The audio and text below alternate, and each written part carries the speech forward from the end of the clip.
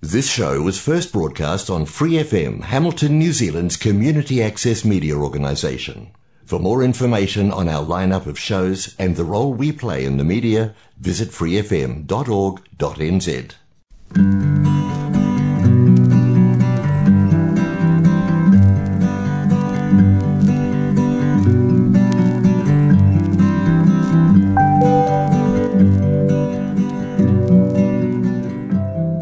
Historic Souvenirs presents a cyclist's intrepid journeys. Adapted from his book Pedal Power, Roy Sinclair and his partner Harlequin from Japan discover the way north through Scotland to John O'Groats and a memorial to a cyclist who truly dedicated his life to doing good along the way. Sleepless nights by firelight, the stranger in this town, heard by talking long and singing songs, I have laid my loneliness down. So long days end with peaceful friends, there is no richer wine. Sudden violence spills Scot blood upon melting snowdrifts of Glencoe in 1692. Clan Campbell massacred 38 of their hosts, Clan MacDonald, who hesitate to swear allegiance to King William III of England and Scotland. But there's a more insidious alienation of the Scots to come. As the clan structure tumbles, traditional lands end up being gradually sold off, reducing clansmen to the status of tenants on their own land, beholden to absent landlords. Such alienation again inflicts misery on the innocent. On cycling to the scene of the Glencoe massacre, in a valley almost uninhabited since, we descend through dripping forest to Glencoe village. From here, many launch expeditions into Scotland's mountains. These glacial valleys, bounded by steep sides, scoured half a mile wide from mountains towering 3,000 feet or more above, are typical of the Highlands. We pause at Fort William, Britain's first community to harness hydroelectric power as its sole source of energy, satisfying the entire demand of 5,000 citizens. Local roads are narrow, cluttered with trucks. Some in convoy are a menace to cyclists. Predicted rain falls. We are tired from yesterday's effort and irritable. What permits petrol stations, gaudily lit frontage, eyesores detracting from old architecture in the vicinity? An exception is MacDonald's familiar golden arches, sometimes toned down to fit in with the local aesthetics. Service stations are another matter, owned in overseas interests that are powerful, international. No, not them, never. A lighter touch is the humour conveyed by a window sign at the Spud Stop Cafe. Life expectancy would grow by leaps and bounds if green vegetables smelled as good as bacon. Wearing my wet weather gear is making me sweat, so uncomfortable that when we spot a bicycle shop, we declare, "The day's biking's over before lunch." The staff at a local information centre book us into Elmer View bed and breakfast, so we can be assured of a place to lay down our heads if we go out on the town. Observant as always, Harlequin spots at a bookshop the title, "The Sinclairs, the Origins of the Clan and Their Place in Scotland's History." My father is descended from dour Scots who migrate to Bluff, about as dour a town as one could find in New Zealand at the time. Among our family, any curious questions about the Sinclairs are typically stifled with a grunt. A pity, because according to this little gem of a book, the Sinclairs have much to celebrate, taking leading parts in Scotland's turbulent past. Likely derived from a French castle of St. Clair-Ept. Their name Sinclair is one of the oldest in Europe. 9 Sinclairs fight with distinction beside William the Conqueror at the Battle of Hastings in 1066, which leads to Norman rule in England. Centuries later, A Sir Henry Sinclair fights for Scotland's freedom at the Battle of Bannockburn. A grandson, through marriage to Isabella, Countess of Orkney, lays the way for Clan Sinclair to settle in the Northern Territories. In 1455, an earldom of Caithness is created, with King James II conferring upon William Sinclair the title Earl of Orkney. By then, Sir William Sinclair builds the magnificently carved Roslin Chapel south of Edinburgh so as to conceal secrets of the Templars or even the Holy Grail. The chapel features in the film The Da Vinci Code.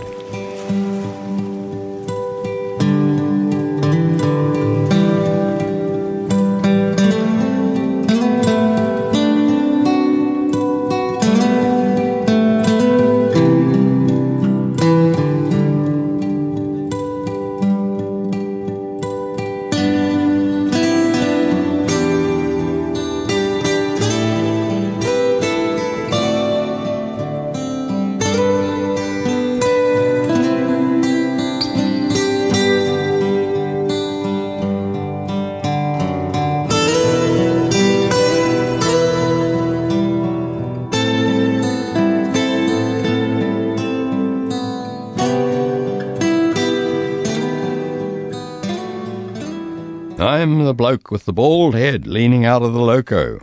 It's our friendly host at our lodgings, Mr. Timbrell.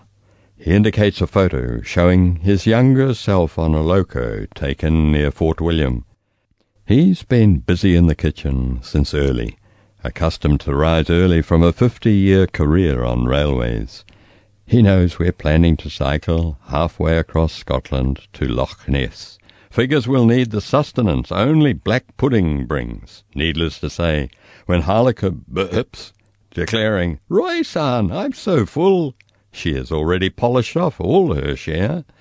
It's a one-man band as Mr. Timbrell busies about in his kitchen, feting us with delicious delicacies and beverages.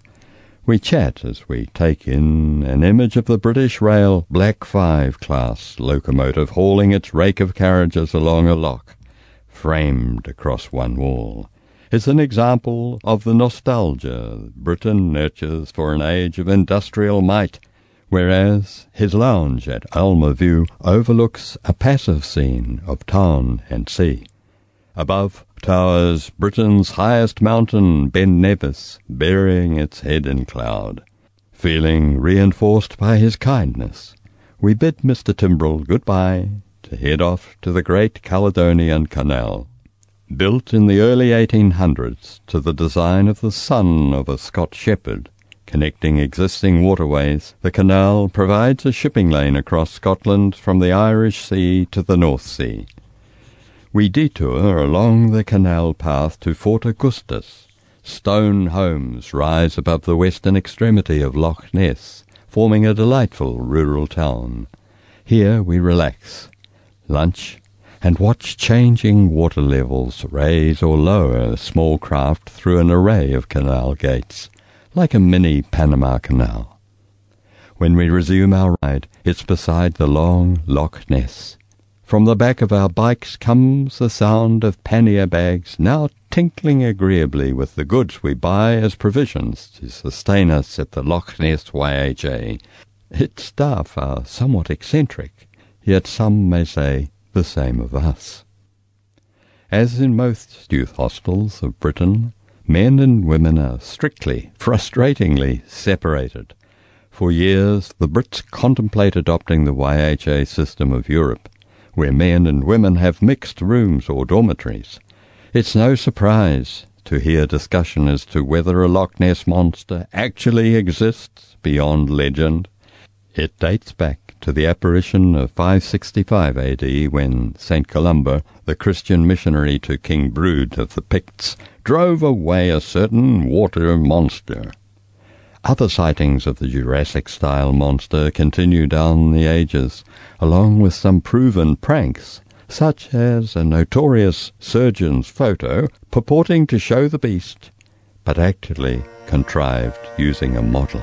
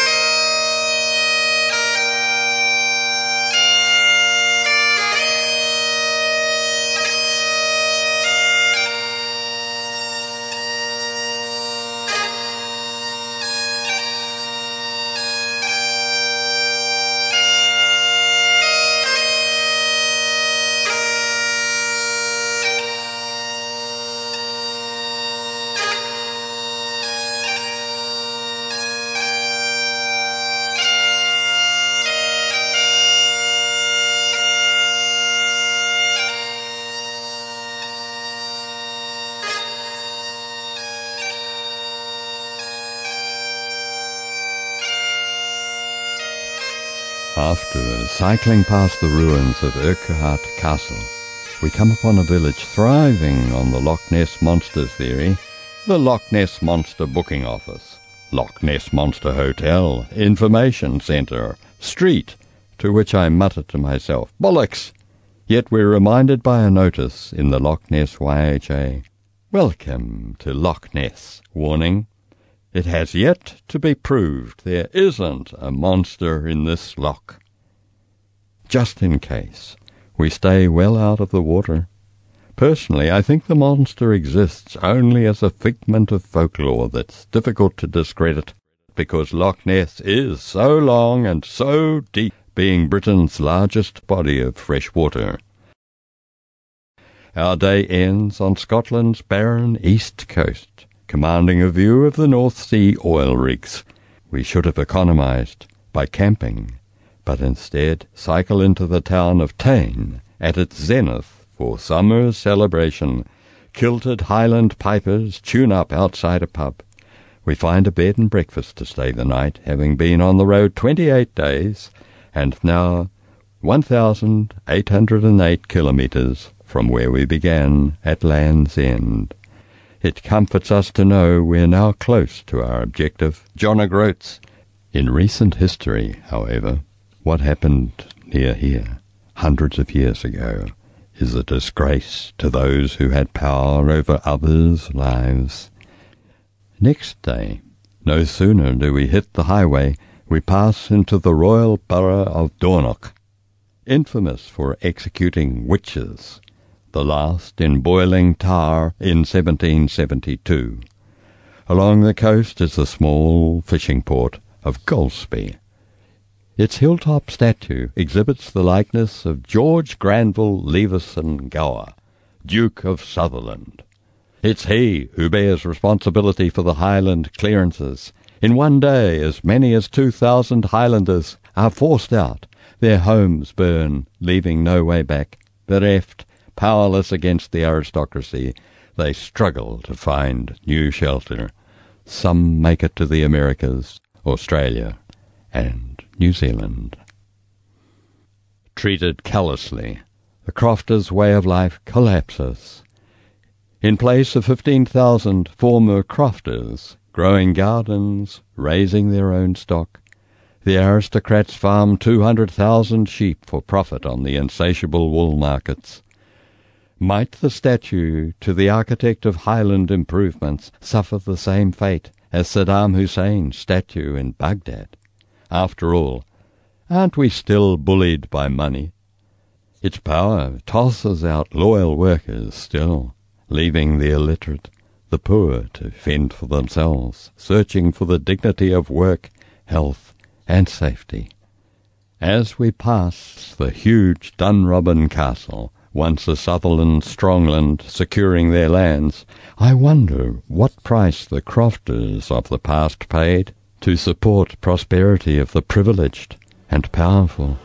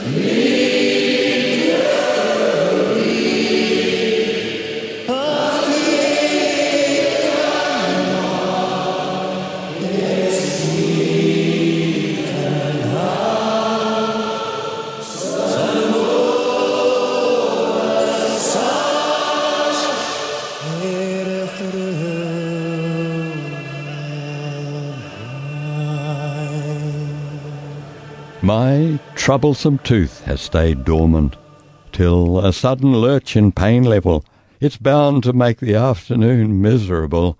It sends me reminders till finally it's dealt with in London by a high-speed drill wielded by an expensive overseas-born dentist to end my ordeal. Meanwhile, we conquer hairpin bends up and down along the coast to stay at Inver Caravan Park on the northern outskirts of Dunbeath. I negotiate the camp fee with a man working on the roof of a new building, only to have his wife countermand his prices with cheaper charges in appreciation of our coming to Britain to peddle from end to end. She always does that for end-to-enders, says her husband. It's only 3 minutes' ride to the local pub, where most of the patrons are, like me, Sinclairs. It's been a tough day, what with the tooth playing up, headwinds and steep climbs. Later, crawling into our tent, we hear the first patter of rain on the tent fly. So why's Harlequin grinning, her arm deep inside the day pack? Finally, finding what they seek, her fingers extract a small bottle of Scotch whisky. We'll sleep well tonight, not far to go now. Next morning, there's no doubt, I'm inwardly pleased to be near accomplishing our mission. We're in the region called Caithness, home of Clan Sinclair. On heading north, we see the beauty of a land of gullies, sparse coastal settlement, hairy highland cattle fussing over young calves. Noon finds us in the large town of Wick, a herring fisheries centre. We cash travellers' checks to lunch at a pub patronised by a couple of blokes clad in leather tunics compatible with the Harley-Davidsons parked outside. We watch their ungainly walk to mount their gleaming machines. Their boots click on pedal starters. Pistons sputter momentarily before bursting into life, shattering the peace of the town square.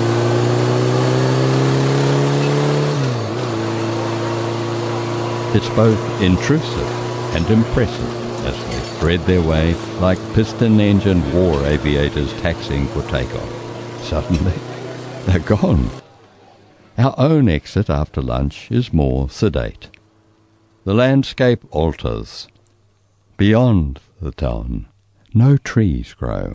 The land is flat, its grey ground broken occasionally by an isolated dwelling. The sky is huge, the feeling of freedom immense. I'm a stranger here. I know no one, even if my ancestors once trod this coast. And what of Harlequin? I'm not expecting she'll have any affinity for the county of Caithness or the Orkney Islands visible offshore. I'm mistaken, neglecting to recollect our experience of cycling together to extremities of her homeland, where we pedalled to an isolated cape on Hokkaido, from which we could just make out across the strait separating Japan and Russia, Sakhalin Island. Now it's Scotland's turn. We've arrived at the northernmost point of mainland Britain, John o' Groats. If we thought to spend quiet time of reflection here, seeing an identical plaque as at Land's End to the memory of the long-distance cyclist Derek Hawkins, we are mistaken. It's a roar of approaching Harley-Davidsons. Yes, the lads from the cafe.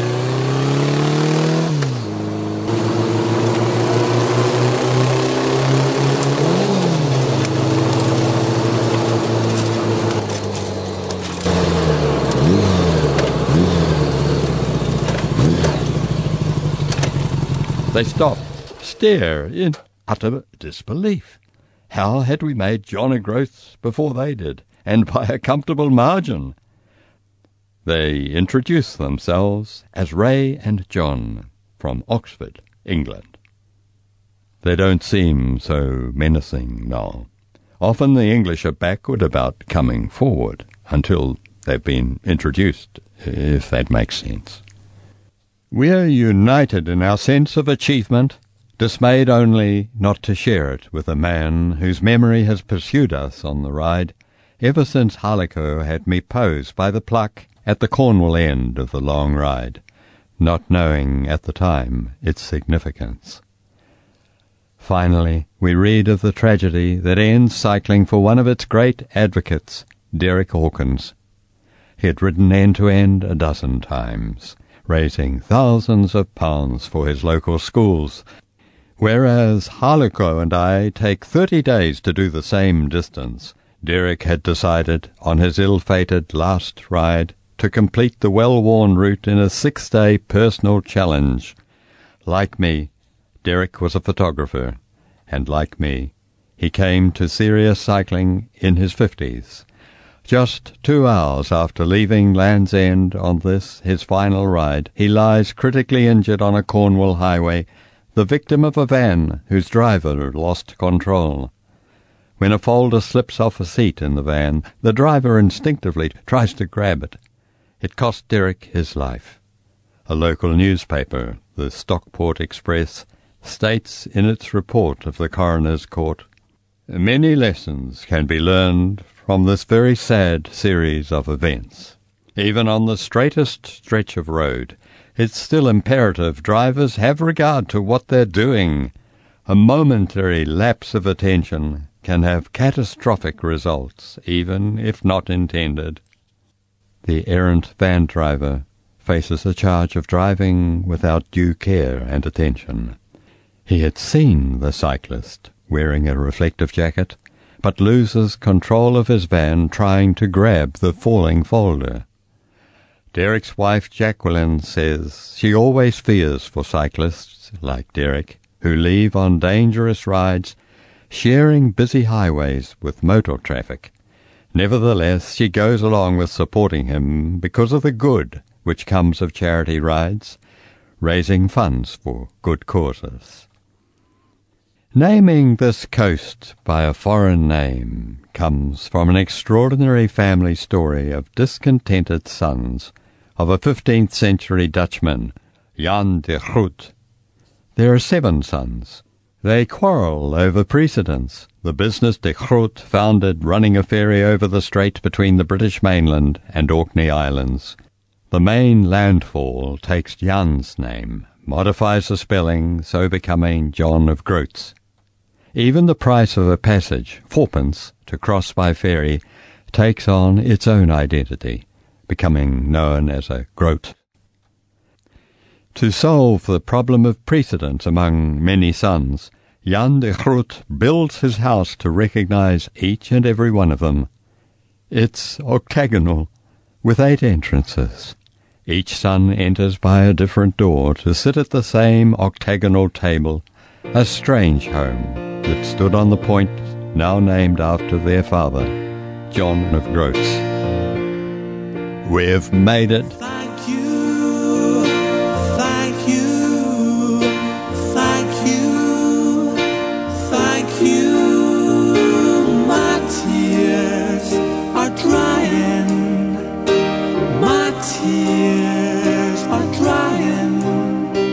Your beauty and kindness made tears clear my blindness. While I'm worth. This program, Historic Souvenirs, is broadcast on Free FM 89.0, proudly supported by New Zealand On Air. My heart was broken. My heart was broken. Sorrow, sorrow, sorrow, sorrow. My heart was broken. My heart was broken. You saw it, you claimed it, you touched it, you saved it.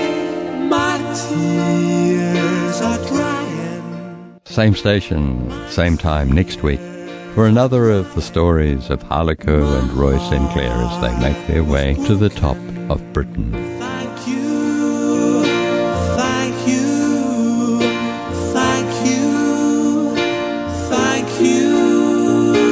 My tears are drying. My tears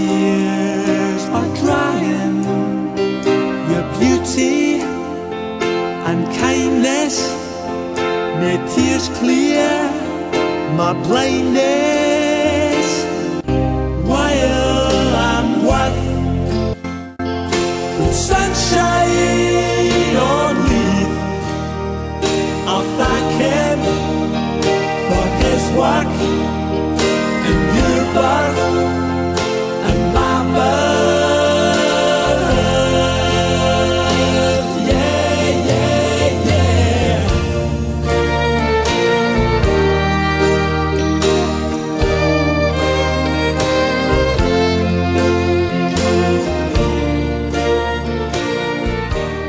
For more episodes, use the accessmedia.nz app for iOS and Android devices, or subscribe to this podcast via Spotify, iHeartRadio, or Apple Podcasts. This Free FM podcast was brought to you with support from New Zealand On Air.